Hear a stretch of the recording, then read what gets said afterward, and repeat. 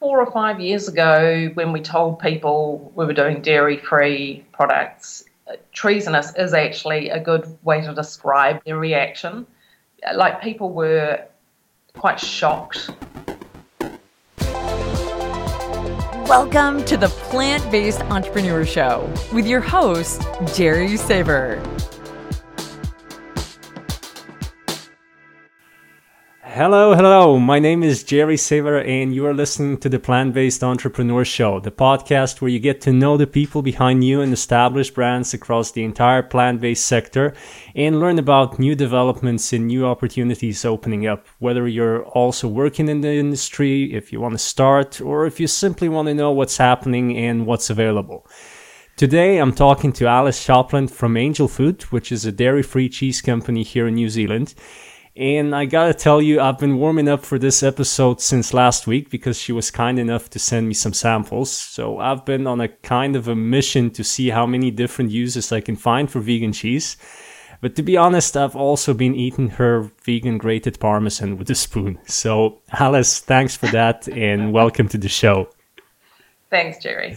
Yeah, it's really cool to be talking to you because I wanted to get some Kiwi talent on before we leave New Zealand for good next month. And your company is probably one of the longest running vegan businesses in the country, is it? Probably, yes, in terms of specifically vegan companies, yes. I think there are other companies that are sort of accidentally vegan, but yes, we've been going 10 years as a deliberately vegan company. Yeah. How did you get to start it anyway? What prompted Angel Food? I went vegan 12 years ago and having never considered it, like I knew I was going to go vegetarian, but I just had this vague idea that vegans were crazy extremists. Mm-hmm. Yeah. Were really into depriving themselves of delicious things, and why would you bother? And then I met a vegan and went vegan from omnivore to vegan within 6 weeks and just thought it was the most amazing thing ever. And I pretty much still think it's the most amazing thing ever. It's, it's made a huge difference to my life, and in terms of how there was a big psychological weight off my shoulders, because I think even though I hadn't considered veganism, I knew what was going into the food that I was eating. And so not participating in that anymore was a big relief. And I sort of assumed that all my friends and family would go, oh, yeah, Alice is right. We're going to go vegan too. But there was just tumbleweeds. So, and one thing, if people did engage with me about it, they would say, oh, good on you, but I could never live without cheese. So I thought, okay, cheese is the thing. So there was no decent vegan cheese available in New Zealand then, and I started importing a brand from the UK, and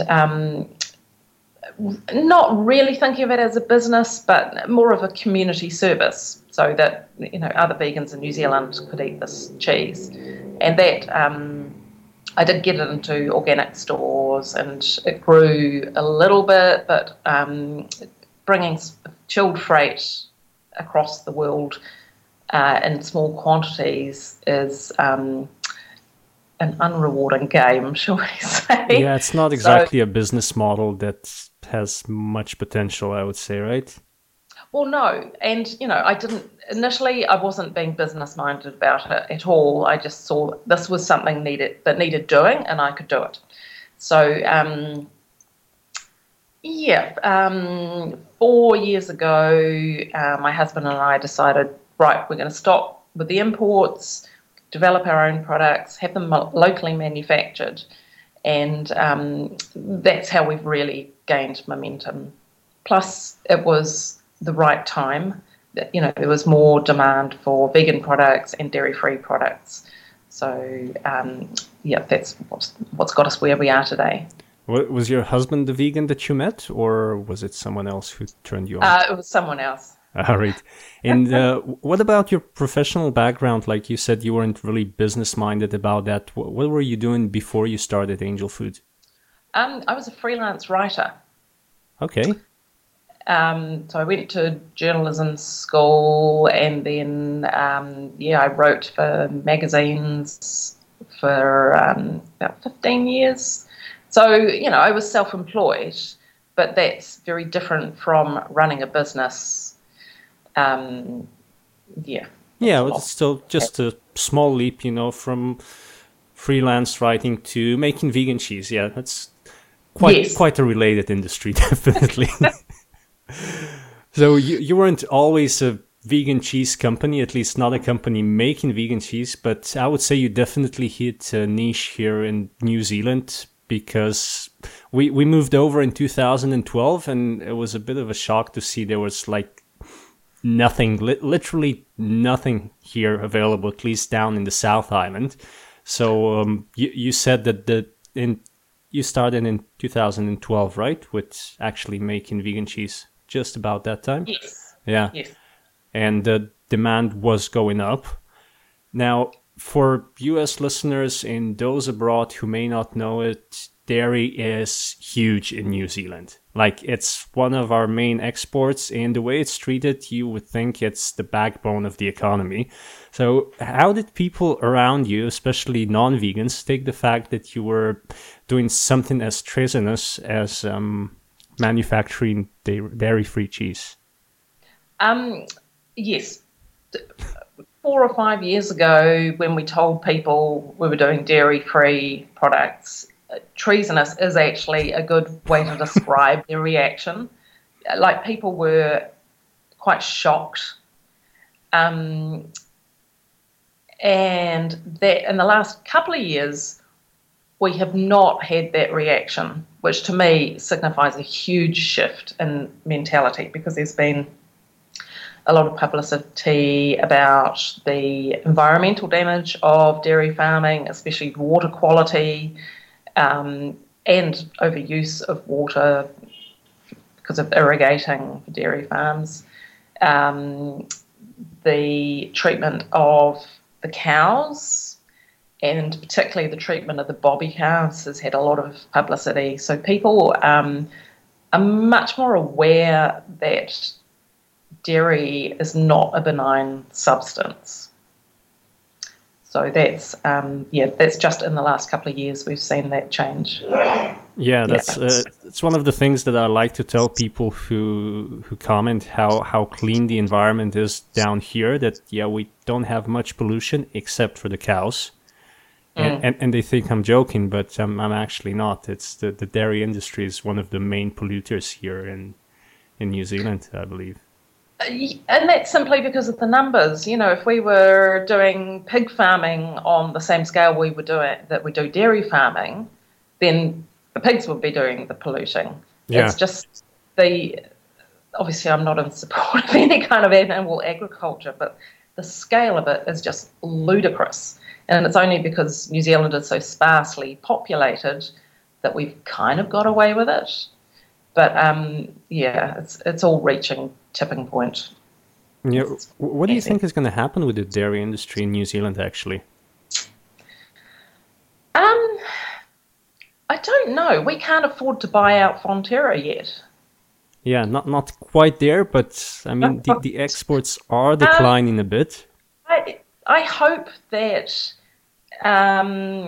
New Zealand dairy farmers and New Zealand dairy companies they must see the change that's happening.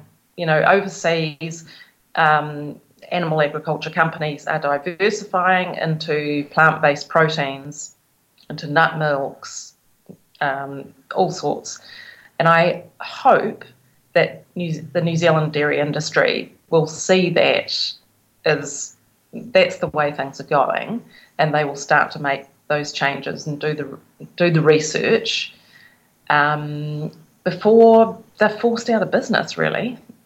Yeah. And that's not just from a vegan point of view. That's just environmentally, it is not sustainable. You can't even keep it going at the rate it is now, let alone expand it, which is what they're trying to do. just Yeah, not going to. and then you have the human factor where you have farmers who are basically living off subsidies, because if the prices of dairy are going down,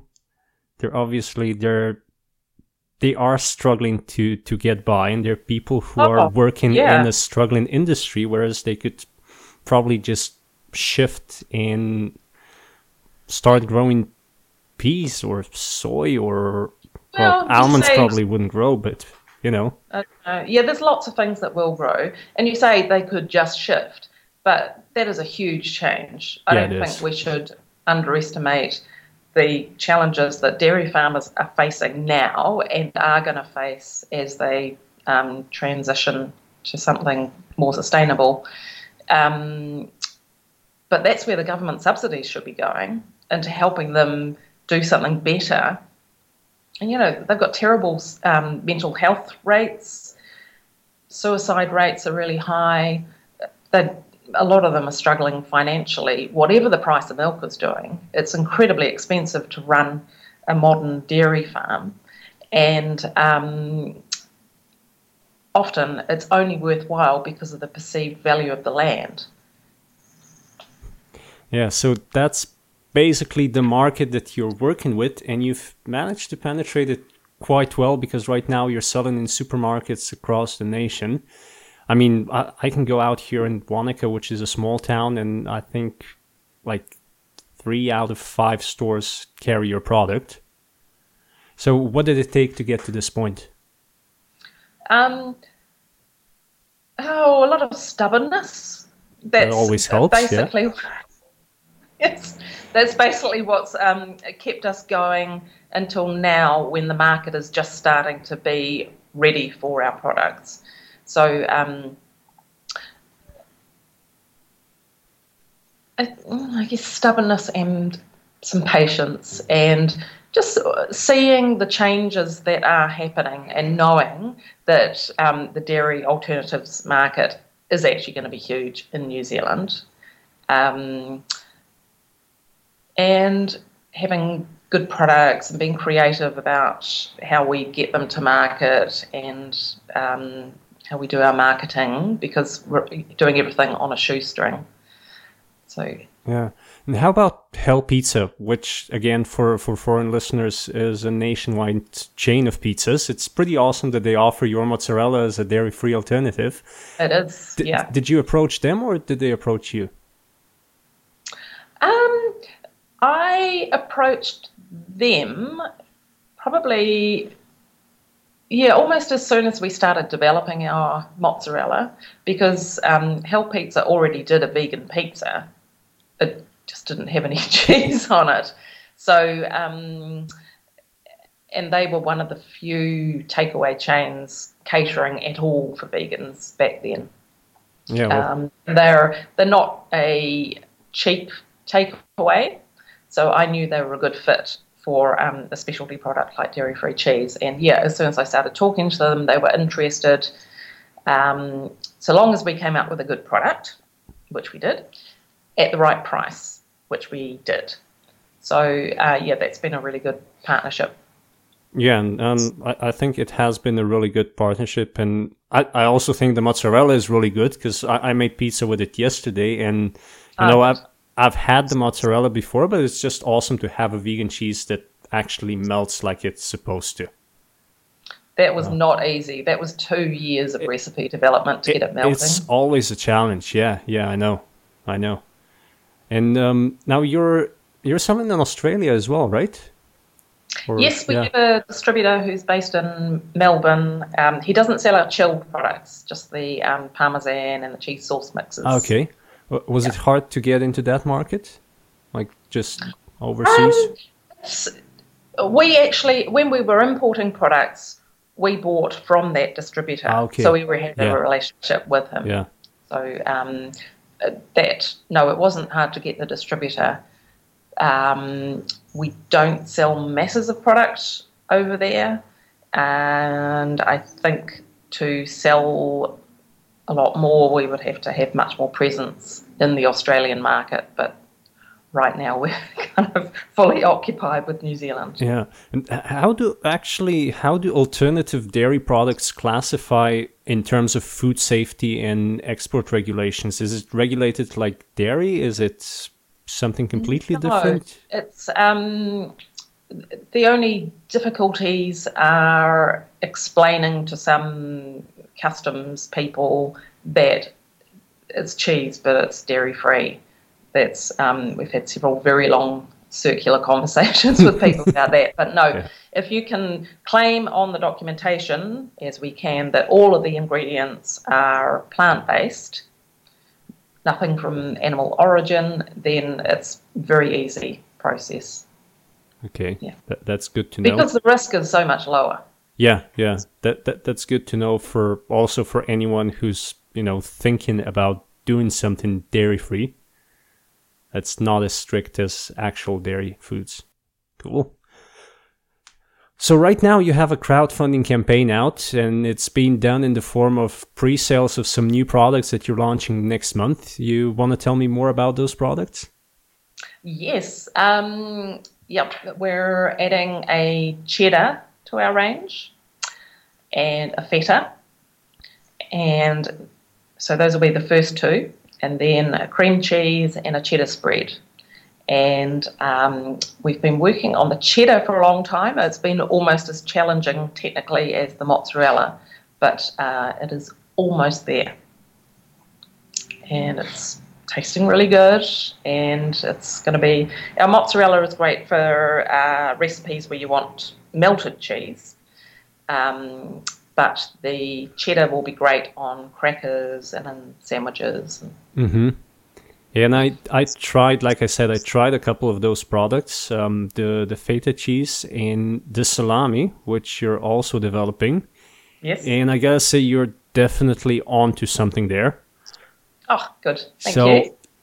How does your research and development look like? I mean, you said it took almost 2 years to develop the mozzarella. So is it you experimenting with new flavors and textures, or do you actually set a goal to recreate something, and you have a lab or a food technologist for this? How does it work?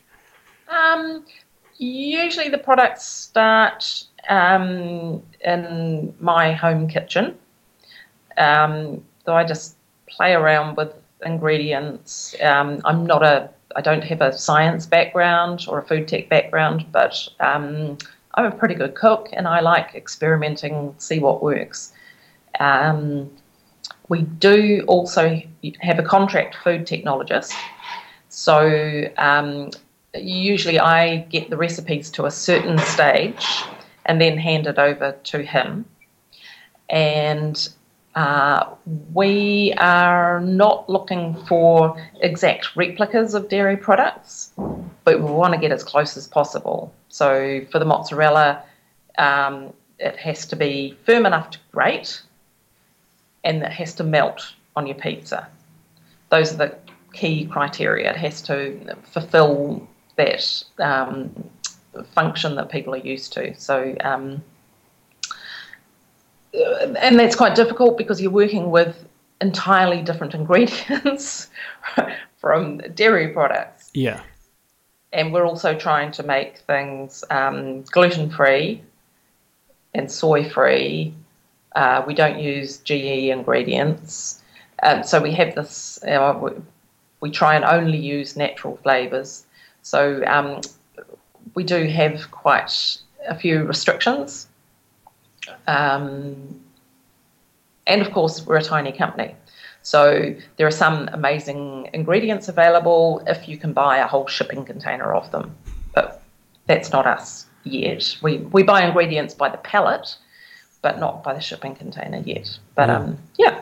But I gotta say, for like you call it a tiny company, your products are actually very comparable price wise to what's available here in, at least from what I see in the dairy compartment. Not that I spend a lot of time in front of the cheese section, but just looking at it. Well, that's another constraint that we've imposed upon ourselves. We don't want vegan food to be an absolute luxury. that only the top 1% can afford. We want it to be mainstream. Making vegan food mainstream is our key goal. So our products are slightly more expensive, but not, they're not twice the price. Yeah. And as our volumes increase, we'll be able to make them even more competitive. And then a year and a half ago, you had an equity crowdfunding campaign and you raised $150,000, which was twice the amount that you were looking for. Was that expected? Did you think you were going to double your goals? Oh, no, we were a bit nervous that we wouldn't even reach the 75,000.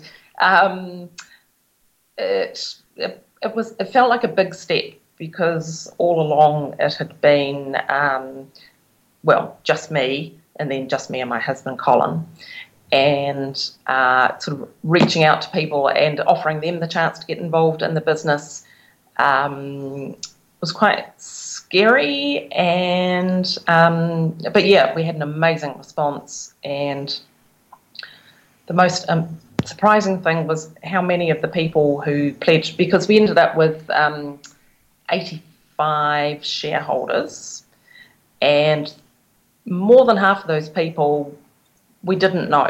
They were complete strangers. A lot of them are not even vegan or dairy-free. They just liked the sound of what we were doing. So that was, that was really encouraging to see that we had created something that people had so much confidence in. Yeah, and out of those 85 people, that would mean the average person put in almost $2,000 in your company. Does that sound about right, or were there a couple of bigger investors that you attracted with that campaign? We had the minimum share parcel you could buy was $600, and we had I can't remember the numbers, but there would have been probably 30 people bought $600 worth, and then a chunk of people bought $1,000 worth thereabout. But yes, there were some big share parcels purchased. Yeah, and you said that was your first funding round. Up until then, you were basically self-funding the company, or did you seek other investments before? We did sell some shares to friends and family before the Pledge Me funding round, yeah. Yeah, but basically it was all private. You never actually went and pitched this to investors? Oh, no. Okay. So now comparing the two approaches, the equity crowdfunding that you did a year and a half ago and the pre-sale crowdfunding that you're doing right now, what's your insider view on them? Like, if you had to sum it up for someone who's never done either and is considering it, what would you tell them?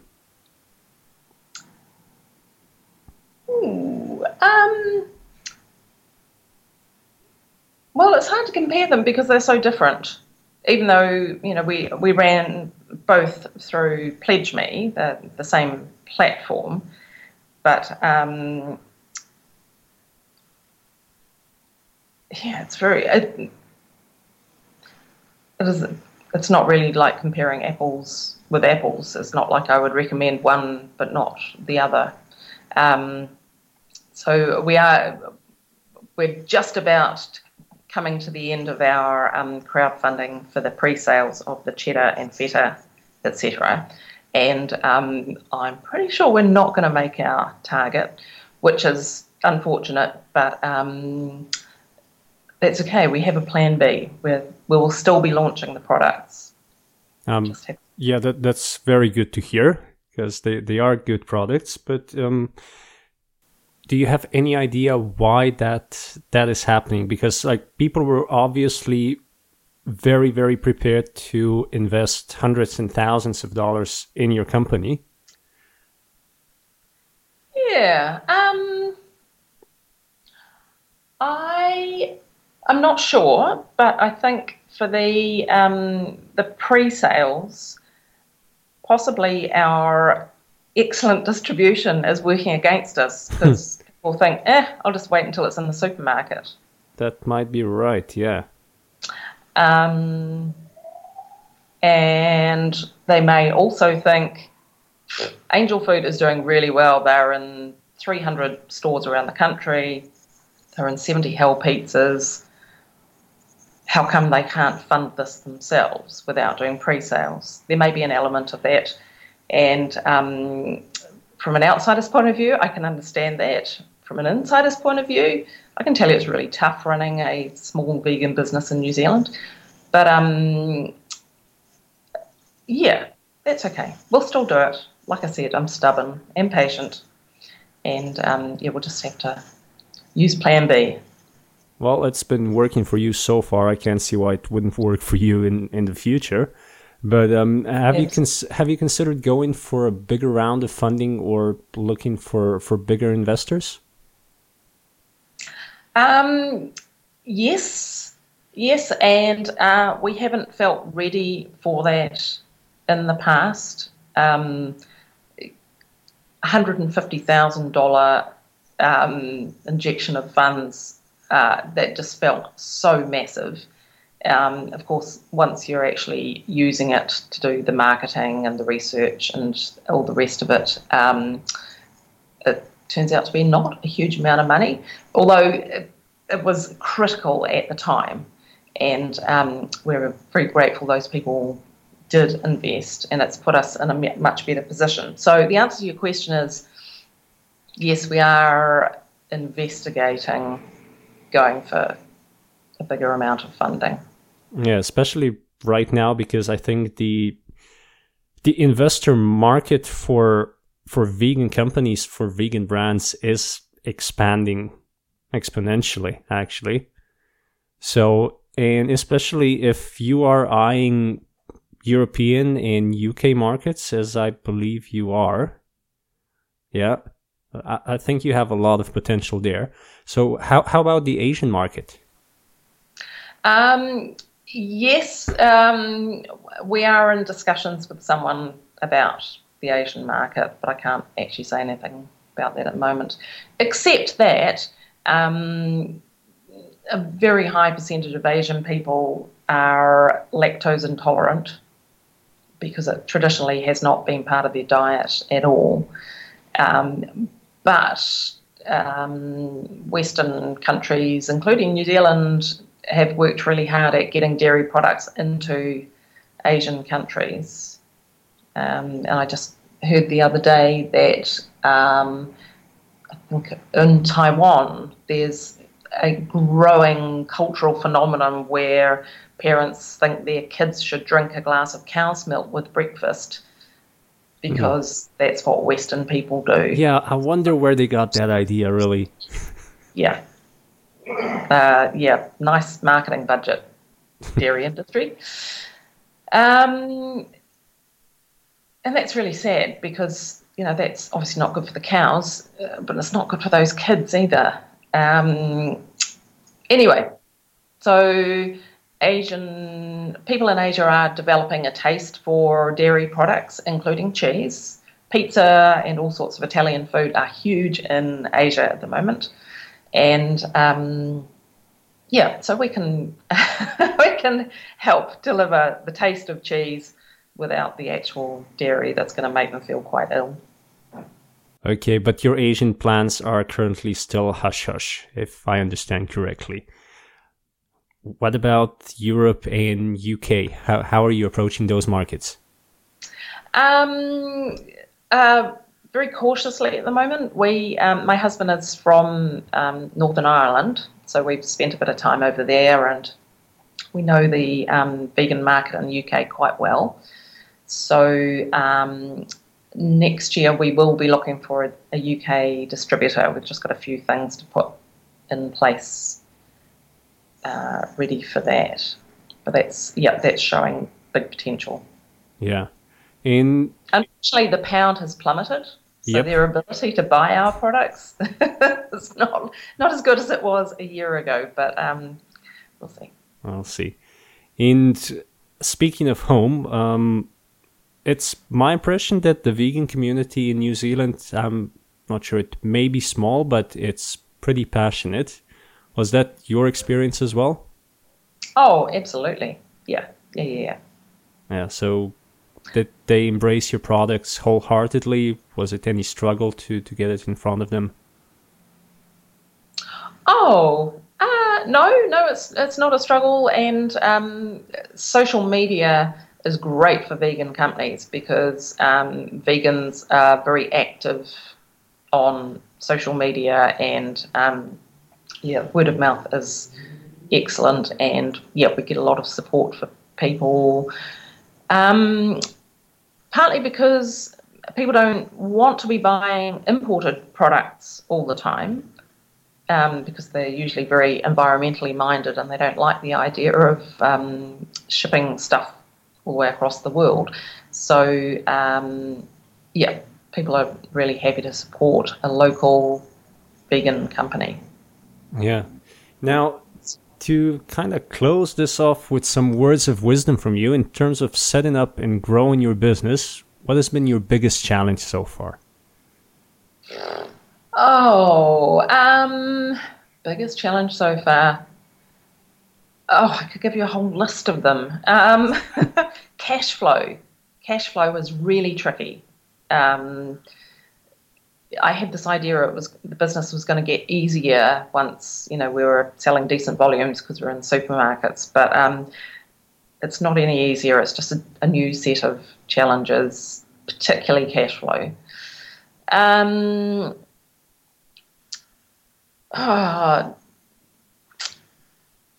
Dealing with criticism because you put your heart and soul into it, and you're doing your very best, and then someone makes some offhand comment about how they don't really like one of your products, and you just yeah. When you're emotionally invested into what you're doing, which it's hard not to do whatever you're doing, but especially if you're doing something like you really care about it. You really care about it. So what is it that keeps you going through those tough times? The compliments we get from people, which far outweigh the people who say, I don't like that.